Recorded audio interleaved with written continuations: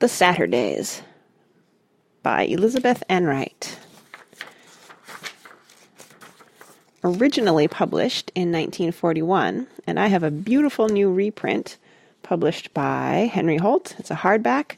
It has different cover art than the older versions, but it has the original line drawings, so it's very nice. The Saturdays, Chapter 1, Saturday 1. "It would have to rain today," said Rush, lying flat on his back in front of the fire. "On a Saturday, certainly. Naturally. Of course. What else would you expect? Good weather is for Monday, Tuesday, Wednesday, Thursday, Friday, and rains for Saturday and Sunday and Christmas vacation and Easter."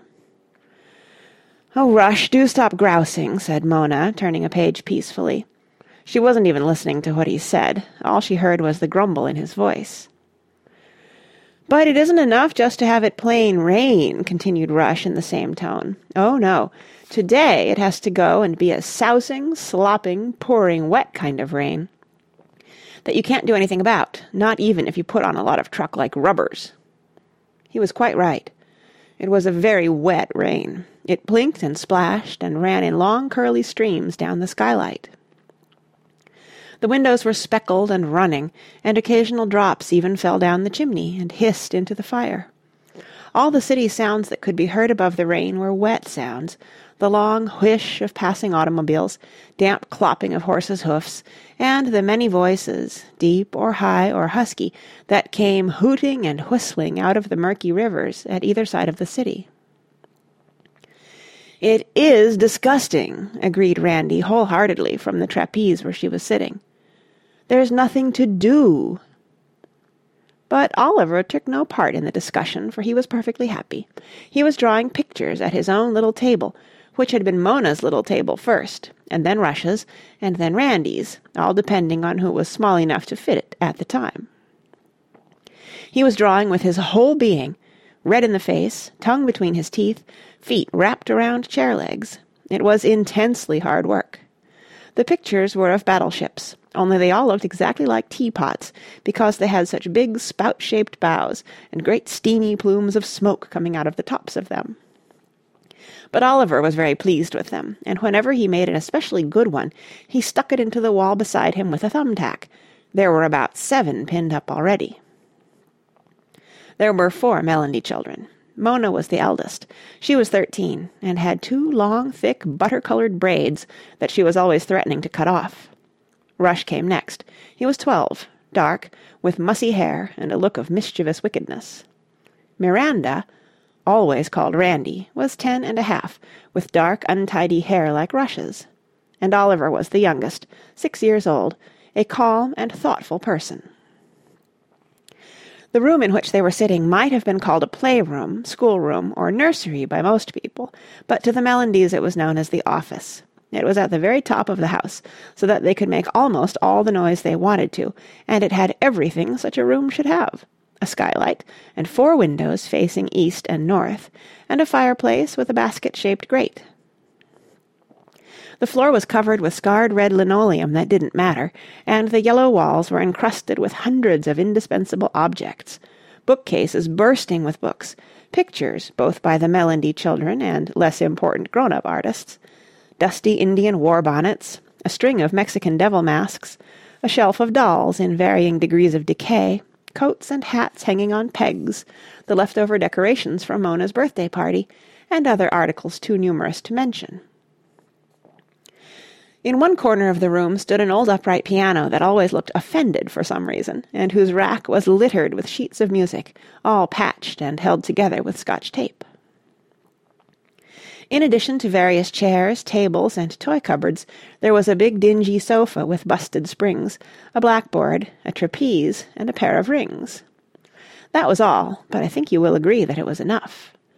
The Mellandys seemed to go on collecting precious articles that they could never bear to throw away. The office was their pride and joy, and what it lacked in tidiness it more than made up for in colour and comfort and broken-down luxuries, such as the couch and the piano. Also, it was full of landmarks. Any Mellandy child could have told you that the long scars on the linoleum had been made by Rush, trying out a pair of new skates on Christmas afternoon, 1939. or that the spider-shaped hole in the east window had been accomplished by Oliver throwing the milk of magnesia bottle, or that the spark holes in the hearth-rug had occurred when Mona tossed a bunch of Chinese firecrackers into the fire just for fun. Melody history was written everywhere. "There's that leak again," said Rush in a tone of lugubrious satisfaction.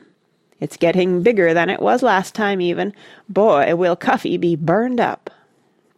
He lay staring at the ceiling. "It's a funny shape," he remarked, "like some kind of a big fat fish. And there's lots of other old dried-out leaks that have funny shapes. I can see a thing like a heart, and a thing like a baseball mitt, and a kind of a lopsided greyhound bus." "You've missed Adolf Hitler, though," said Randy, thumping down off the trapeze and lying on the rug beside him. "See up there? That long fadey line is his nose, and those two little chips are his eyes, and that dark place where you threw the plasticine is his mustache." "I'm going to throw some more plasticine and make it into George Bernard Shaw," said Rush. "Who's he?" inquired Randy. "Oh, a man with a beard," said Rush. "I'd rather look at him than Hitler." Mona put down her book. "George Bernard Shaw is a playwright," she said. "My heavens, don't you even know that? He wrote a play called St. Joan, all about Joan of Arc, that I'm going to act in some day." "I bet that's why you were walking around your room holding the curtain rod out in front of you yesterday. You had a kind of a moony expression, and you kept talking to yourself. I thought to myself, she's gone goofy at last." Rush shook his head and laughed appreciatively. But Mona didn't get mad. She just flapped her braids and said, "I wish you'd stop spying around. It's getting so there's no place I can practice my acting except in the bathroom." All the Mellandys knew what they were going to be when they grew up. Some of them were going to follow several professions. Mona, of course, had decided to be an actress. She could, and did, recite yards of poetry and Shakespeare at the drop of a hat. Randy was going to paint pictures and be a dancer. Rush was going to be the best pianist in the world, and a great engineer as well, the kind that builds suspension bridges and dams and railroads. Oliver was going to be an engineer too, but he was going to be the kind that drives trains. It was nice to have it all settled. Meanwhile, they got along very pleasantly, just being children. It was sad that they had no mother, but they did have father, and he could not have been improved upon as a parent. And there was Cuffy, dear Cuffy, who was housekeeper, nurse, cook, and substitute mother, grandmother, and aunt. One couldn't even imagine the house without her in it. She had always been there, and it seemed as though she always would be. Her real name was Mrs. Evangeline Cuthbert Stanley, but ever since Mona, at 18 months, had solved the problem with Cuffy, she had been called nothing else. She was fat in a nice, comfortable way, fat enough to creak and puff when she went up and down the stairs, but not so fat that she had no lap to sit on. She had a nice, comfortable face, too, wrinkles and round cheeks, and teeth as regular and gleaming as the white keys on a piano. Late at night, if you had a stomach ache or a bad dream and woke Cuffy up to tell her about it, she looked different, though still nice. Her front hair was all curled up in little snails on the top of her head, while her back hair hung down in a big grey mare's tail. Her face looked rather fallen in, and she spoke distantly as though inside a cave, because there on the floor beside her bed you could see all her beautiful white teeth grinning in a glass of water. Cuffy ruled the house, and it was an extensive domain. Besides the office on the top floor, there was the storeroom. Between the office and the storeroom, as on every floor, there was a bathroom. This one served as a sort of laboratory. In it were bowls of tropical fish, Oliver's turtle, a bathtub full of damp clay, and a medicine cabinet stacked with jars of finger paint. A great swoosh of raffia hung over the towel rack. On the next floor below were Father and Rush's 2 rooms, and below that Mona and Randy shared a room, as did Cuffy and Oliver. The living room was on the first floor, and so was Father's study, where through the closed door you could almost always hear the pecking and chiming of his typewriter. The kitchen and dining room were in the semi-basement, and still below them was the real basement where the furnace lived, precious as the heart in a human body. It had to be watched tenderly, fed at regular intervals, cranked, shaken, and relieved of its coal gas. This was all taken care of by Willie Sloper, who came in by the day, and who always referred to the furnace as she. "I got her wide open," he'd tell you on a cold night, or, "Say, Cuffy, she'll be needing a couple of tons of stove coal tomorrow, next day. Tell the boss." Or oftener still, with a knock on Father's study door. "Say, Mr. Mellandy, the furnace, she's on the fritz again." This would be followed by an exasperated sound from Father. Once he said, "Okay, Willie, call in Mr. Yellen, but the next time she acts up, I'm going to replace her with a good, dependable oil furnace, maybe gas. This way it's like being married to an Italian opera singer. Tell her I said so."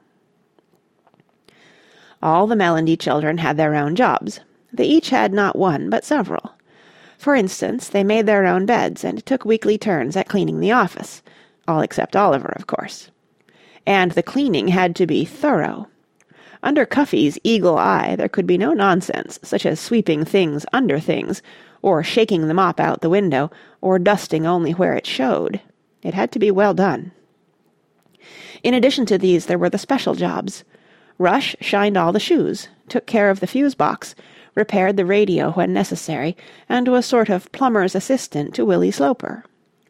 Mona helped Cuffy with the mending and ironing, and had the entire responsibility of keeping the living room tidy.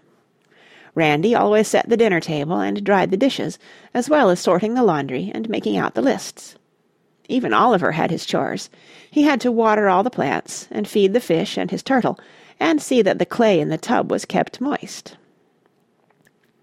So, between jobs and school and amusing themselves, life for the Mellandys rarely contained a dull moment. This, however, was one of them. "I'm so bored," groaned Randy, lifting one foot in the air and letting it drop heavily, as though simply unable to sustain the weight of her boredom. "You and me both," agreed Rush. "And I'm bored listening to you complain," complained Mona, slapping her book together. Oliver paid no attention to any of them. "Why don't we play something? Parcheesi or something," suggested Mona. "Oh, Parcheesi," scoffed Randy. "Well, you used to like it. Then how about making something out of clay, or drawing, or we might do a play?" "Clay's dreary on a wet day, and I'm tired of drawing, and it's no fun being in plays with you, Mona, because you take all the leading parts, and Rush and I are only the fathers and mothers, or the maids, or the policemen, or something." "Oh, all right, you're impossible." Mona retired to her book. "Why don't you read?" "I've read everything," said Randy, which wasn't true, but she was enjoying being difficult. It was a novelty. "The radio's busted again, I suppose. I could fix that," said Rush, and got up. But instead he went to the piano and stood there, one hand in his pocket, and his other hand skipping over the keys, jigging out a neat, precise little tune that they all knew. "And for heaven's sake, don't play Bach," ordered Randy. "It's so jumpy for today." Rush slung his leg over the piano stool and sat down. With both hands he began to play slow, deep chords that fitted together into a wonderful, dark, mysterious music. "Yes, that's better for today," approved Randy. "What is it, anyway?" "Bach," said Rush, without turning his head. "Just shows how much you know about music." "Not an awful lot," admitted Randy humbly. "Not any," said Rush. He played another bar.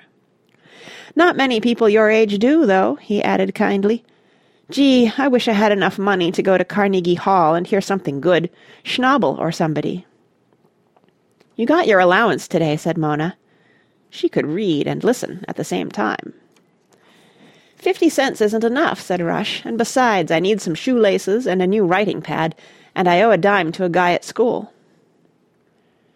Randy sat up on the hearthrug and stared into the fire. There was one little fitful pale blue flame among all the golden ones in the grate. "I have an idea," she said slowly. Mona went on reading. Rush went on playing. Oliver went on drawing his 14th battleship. "I think I have a good idea," repeated Randy patiently, and they looked at her. "Well," said Mona, her finger in her book. "Let's start a club," suggested Randy. "Oh, look at all the clubs we've had already," said Rush. "The Mystery Solving Club, the Tropical Fish Collectors Club, the Helping Cut Down the Electric Light Bill Club. Whatever happened to any of them? They were all the same. Mona was always president, and we never had more than 2 meetings." "But this one will be different," persisted Randy. "Listen, Rush. Each of us, except Oliver, of course, gets 50 cents allowance every Saturday. Now, you want to go to Carnegie Hall and hear some music. Mona wants to go to a play. I want to see those French pictures Father was talking about. Every single one of those things costs more than 50 cents. Now, what I was thinking was this. We're all old enough to be allowed to go out by ourselves, except Oliver, if we promise to be careful and not get run over or talk to people or anything. So why don't we put all our allowances together once a week and let one of us spend them? I mean, for instance, Mona would get $1.50 next Saturday, and she could go to a play. Then the next week you'd get it, and the week after that it would be my turn, see? Only one rule would be that we couldn't save it or just spend it on things like candy or a movie. We'd have to do something really good with it, something we'd always wanted to do." "Say, that's not a bad idea at all." Rush looked excited. "We could pool our resources. That's what it's called, pooling your resources. Gee whiz, that would mean $1.50 for each of us if we pooled our resources." "We'd have to ask Father," said Mona. "Oh, he'd say yes. He believes in children being independent." "We'd have to ask Cuffy." "Well, if we asked Father first and he said yes, Cuffy would say yes too. You know she would." "And what about shoelaces and pads and the dimes we owe?" Mona meant to find every flaw in the plan before she was won over. "There are always things like that." "We'll just have to be careful," replied Rush. "And there's always the pig if necessary." They all looked at the big painted Mexican pig bank on the bookcase. He was full of undigested pennies and nickels. So far nothing had ever justified emptying him. "I couldn't bear to break him," mourned Randy.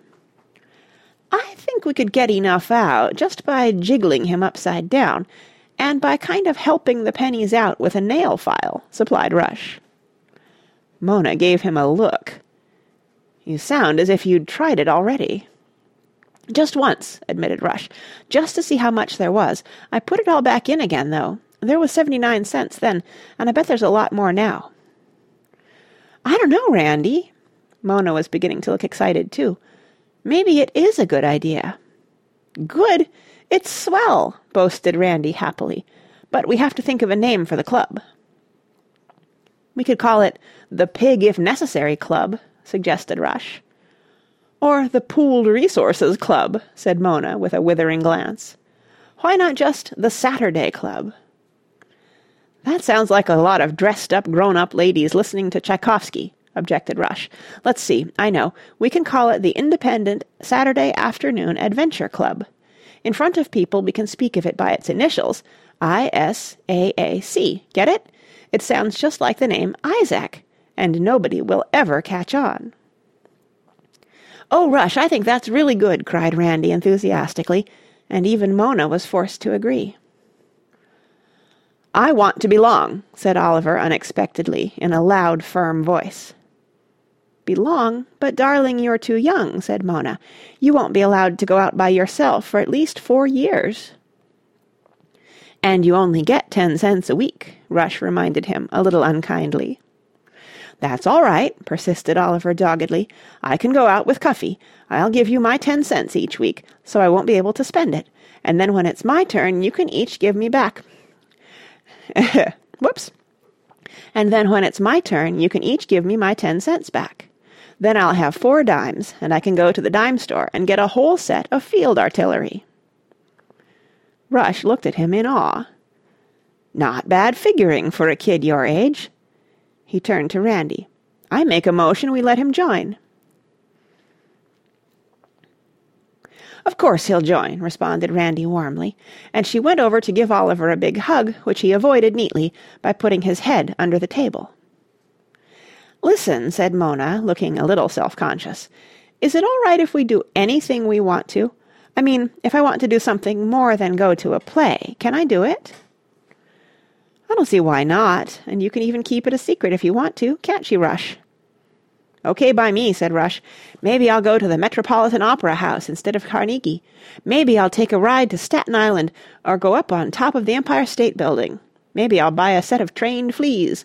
Who knows? $1.50 is no paltry sum." "And my dime," Oliver pointed out. "And your dime, Fatso, my friend," said Rush. "That makes $1.60, and I think it's swell of you to want to do it." Oliver began putting his paint things away. It was dusky in the big room. The skylight glowed with a pale reflection of city lights, and the fire had burned to embers in the grate. Outside the rain whispered and murmured against the glass, as though the air were full of secrets. Rush went back to the piano, playing softly, absent-mindedly, thinking about his Saturday and the way he would use it. Mona lay face down on the sofa, and Randy sat cross-legged on the hearthrug. They were thinking too. A piercing sound shattered the peace of the moment. Cuffy was blowing the police whistle down in the kitchen. That meant it was time for Oliver's supper, time for Randy to set the table, time for Rush to get to work on the shoes, and for Mona to tidy up the office, since it was her week. And it also meant that it was time for Father to stop working. If he didn't, Cuffy would come up to the study and stand at the door, saying gently but firmly, "Now, Mr. Mellandy, it's 5:30. You've been working a long time. You ought to get a little rest for yourself." And there she'd stand till Father was forced to give in. Mona snapped on the lights. "All right, kids, beat it," she said. "I'm going to pick up." Oliver and Rush ran down the stairs, Oliver galumphing like a baby buffalo, and Rush so quickly and lightly that you hardly heard him. Randy went into the bathroom in a daze and washed her hands in cold water. It took forever for the hot water to get up to the top floor. She was thinking, when my Saturday comes, what will I do with it besides the pictures? I mustn't waste a minute or a penny of it. It was like a door opening into an enchanted country which nobody had ever seen before, all her own, to do with as she liked. And that's the end of Chapter 1.